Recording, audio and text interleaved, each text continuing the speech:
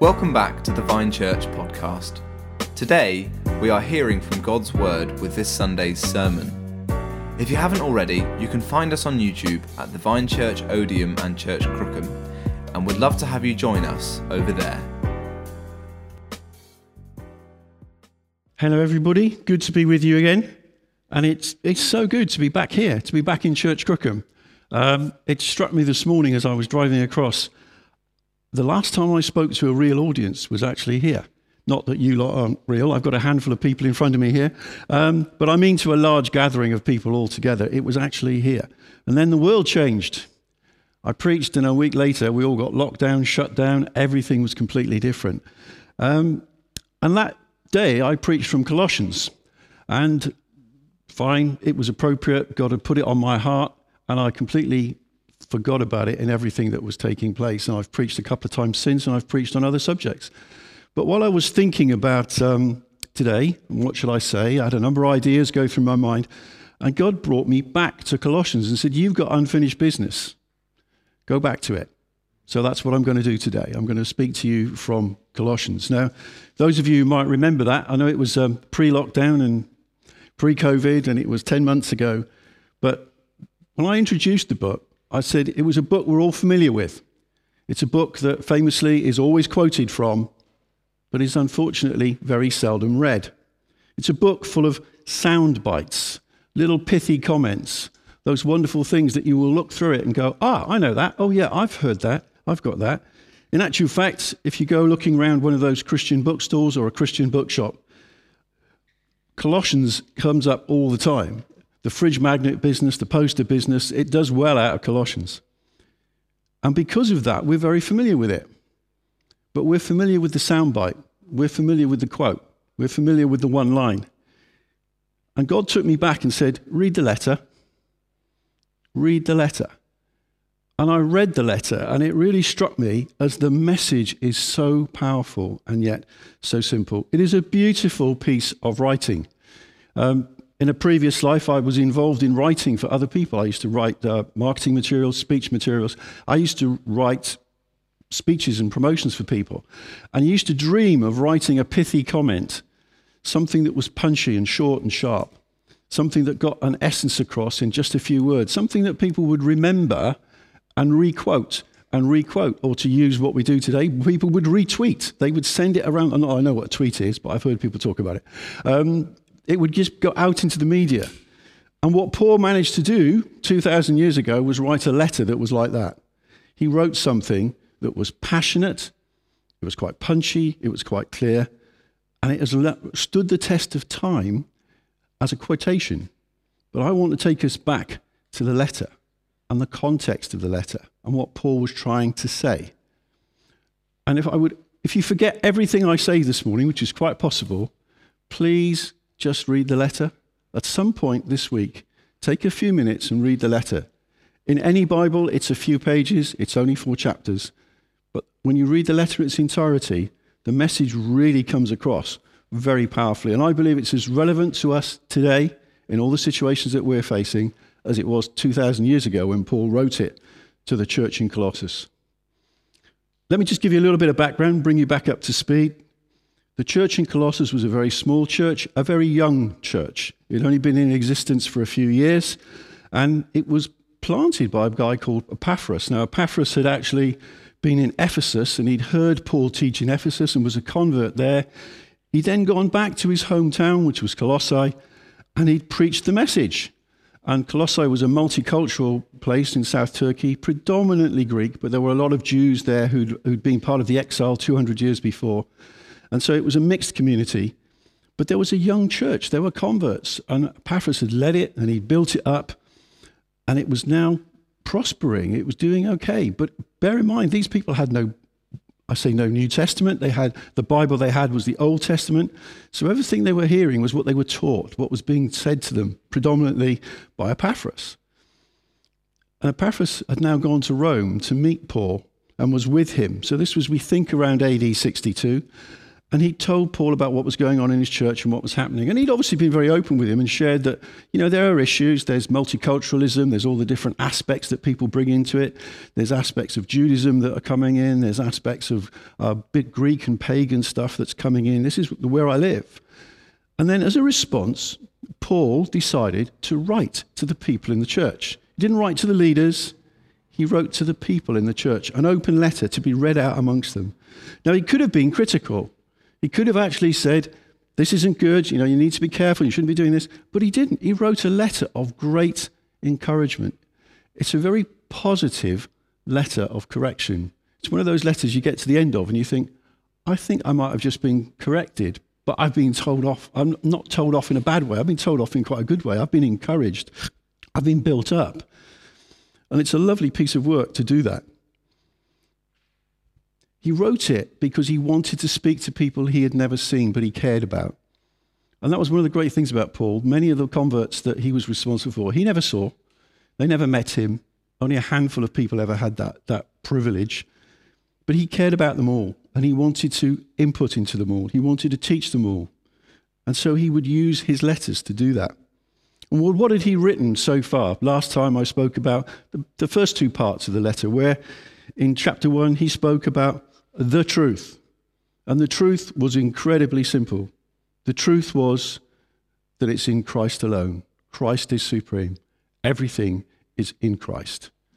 Whatever else you might hear, no, it is about Christ. Christ was the Son of God who lived and died for us, and we are forgiven. It's so simple. It's called a mystery, but it's simple. It's as simple as that. His death on the cross gave us forgiveness, and it gave us freedom. By his grace, we are completely free. And then he goes on to say, simply because of that, because of your faith in Jesus, you are free from religion, from ritual, from holding special days, doing special festivals, going through special routines, eating special food. All these things, you're free of them. All these things that other people will try and put on you or say you should do this way or you should do it that way. You're free of it all. You're released. Christ has given you freedom.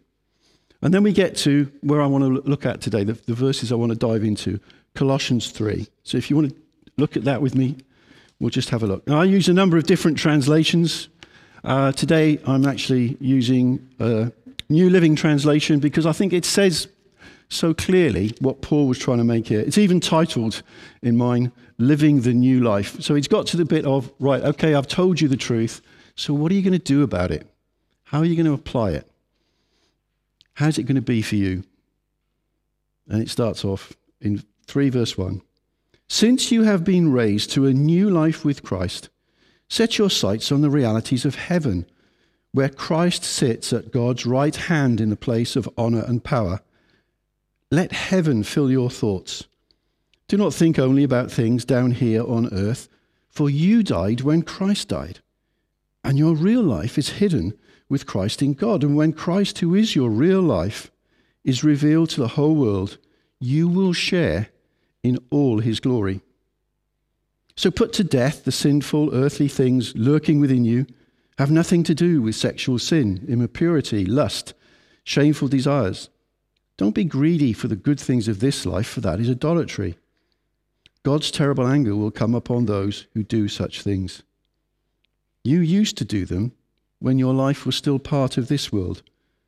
But now is the time to get rid of anger, rage, malicious behavior, slander, dirty language. Don't lie to each other, for you have stripped off your old evil nature and all its wicked deeds. In its place you have clothed yourselves with a brand new nature that is continually being renewed as you learn more and more about Christ, who created this new nature within you. In this new life, it doesn't matter if you are a Jew or a Gentile, circumcised or uncircumcised, barbaric, uncivilized, slave, rich or poor, or free. Christ is all that matters, and he lives in all of us. Since God chose you to be the holy people whom he loves, you must clothe yourselves with tender-hearted mercy, kindness, humility, gentleness, and patience. You must make allowance for each other's faults and forgive the person who offends you. Remember, the Lord forgave you, so you must forgive others. And the most important piece of clothing you must wear is love. Love is what binds us all together in perfect harmony. And let the peace that comes from Christ rule in your hearts. For as members of one body, you are all called to live in peace and always be thankful. Let the words of Christ, in all their richness, live in your hearts and make you wise. Use his words to teach and to counsel. Sing psalms and hymns and spiritual songs to God with thankful hearts. And whatever you do or say, let it be as a representative of the Lord Jesus, all the while giving thanks through him to God the Father. Like I said, those are so powerful words, and that's just a few verses. I am one of those people who highlight key verses when I read through my Bible, and so I look through it, and then there's bits highlighted over time. If I look at Colossians, there's just more highlight than print. There's just so much highlight. In fact, the pages must be 3 times the weight. There is just so much in there, so much content. I could go on for hours. I won't, but the depth of what's in there is amazing. But I'm just going to pick out a few things. First thing that struck me when I looked at that is about what is our perspective. Where are we looking? What are we doing? You see, because he talks there about hope. He talks about a heavenly perspective. Now, as Christians, we know we have faith, we have love, we have hope. But how often do we talk about hope? I hear faith talked about a lot. I hear love talked about a lot. But hope? And what do we mean by hope? What we mean is a promise. We don't mean a hope. You see, our language has evolved over time. And when we talk about a hope today, it is something we would like to do if we possibly can. It's something that we would like to happen or take place, but it might not. So I hope to visit my daughter and grandchildren in Canada, but I don't know when it will happen because the world's in lockdown and I can't travel. So I have a hope and an expectation that I want to do it, but I don't know when I can. And it might not happen for quite a while. But it doesn't mean that. The hope we're talking about here is a promise. It is eternity with God. It's a future in heaven. It's eternal life. That's our expectation.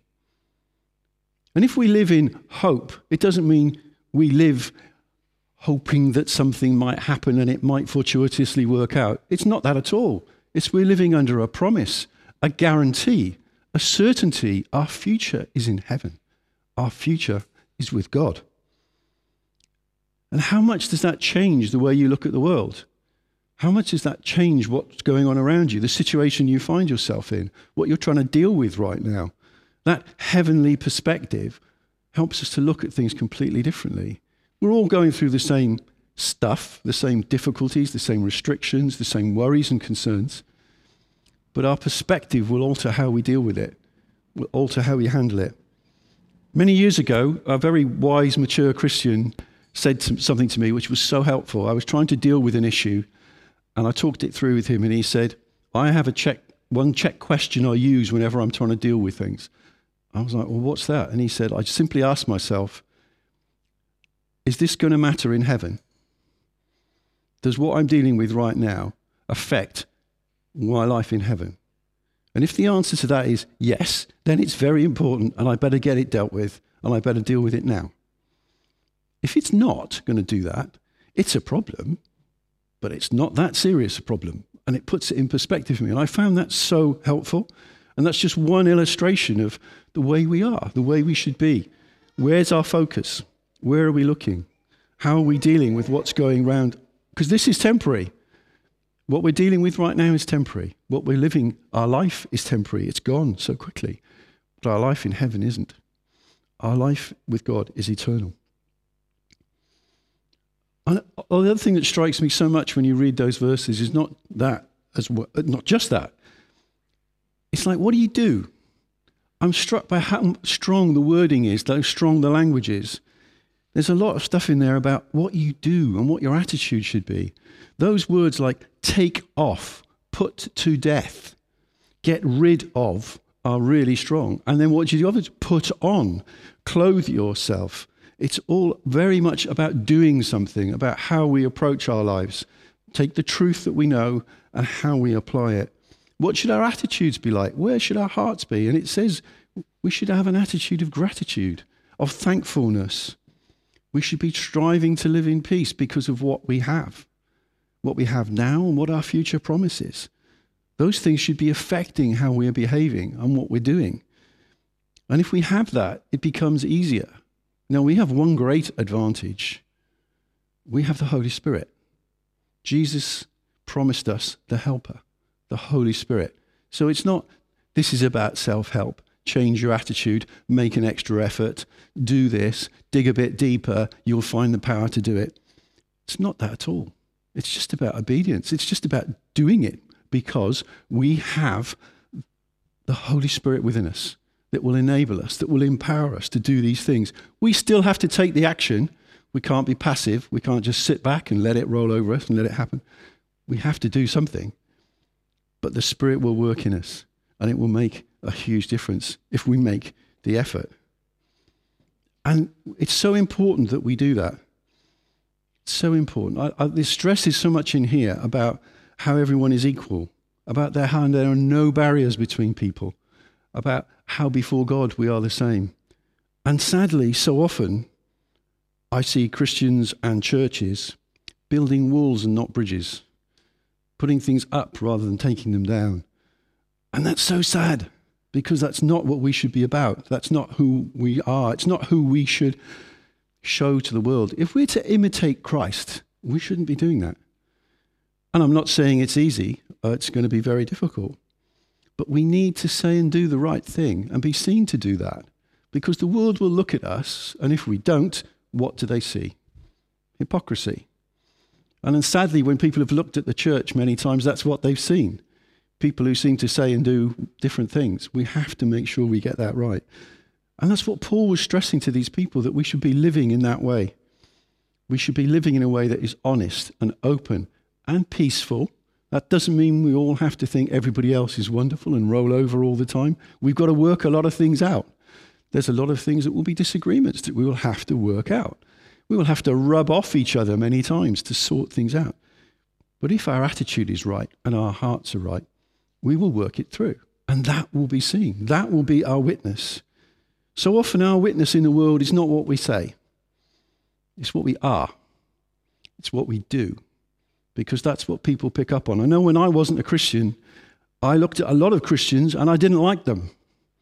And the reason I didn't like them was they weren't truthful. They might have believed what they were saying, but they never lived it out.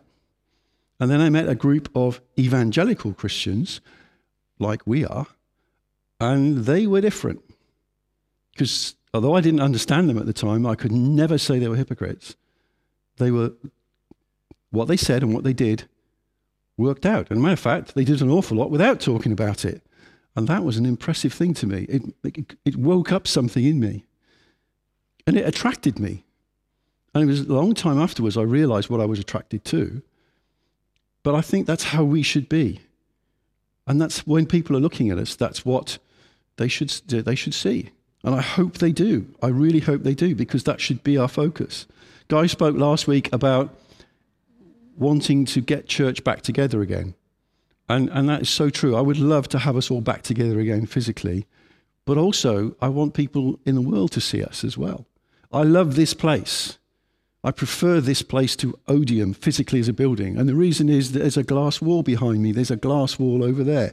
And when we get in here and do our stuff, whatever that might be, people see us. We are not hidden.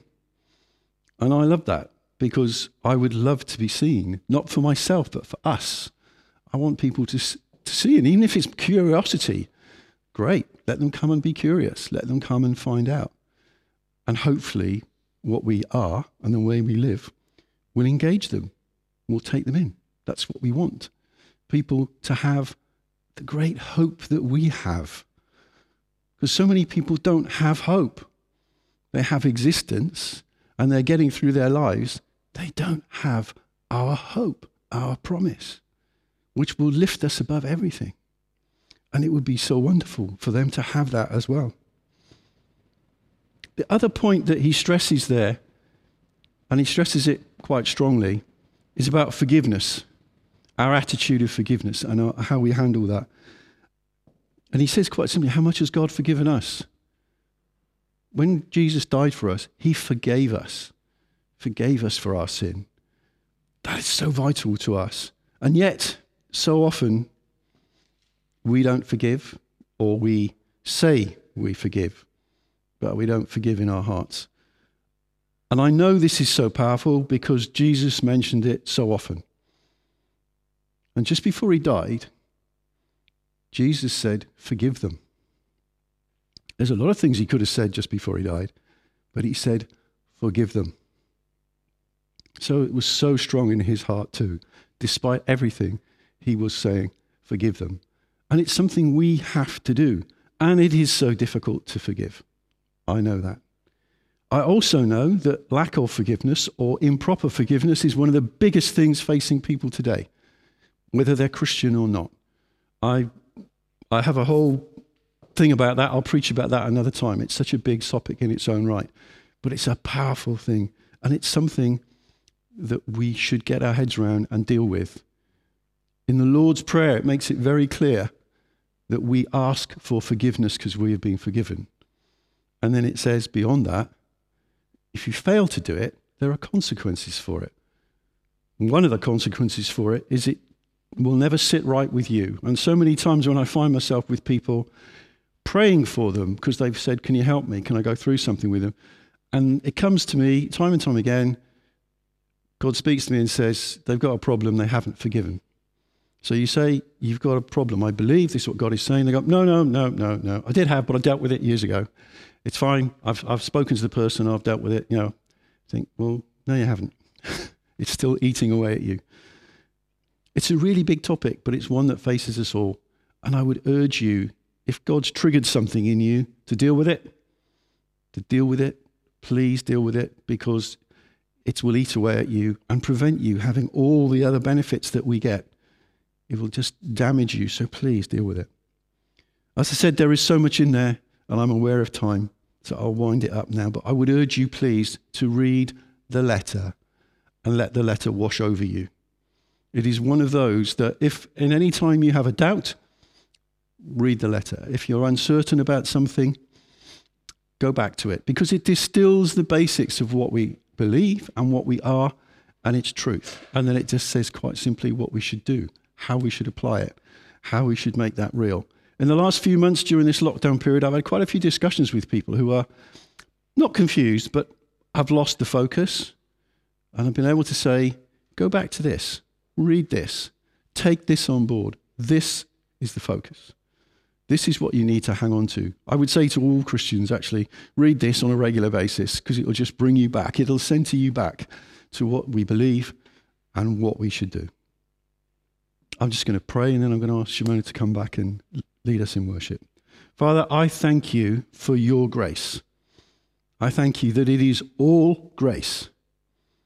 It's not about us, and it's not about special stuff. It's simply about you and your death for us and your great gift of forgiveness to us. I thank you so much for that, Lord God. And I thank you that although there's loads of stuff I can't get my head around, I do thank you for that. That you have given me and all my brothers and sisters a hope, a promise, a future with you. Not a possible, but a guarantee. And I thank you again in Jesus' name. Amen.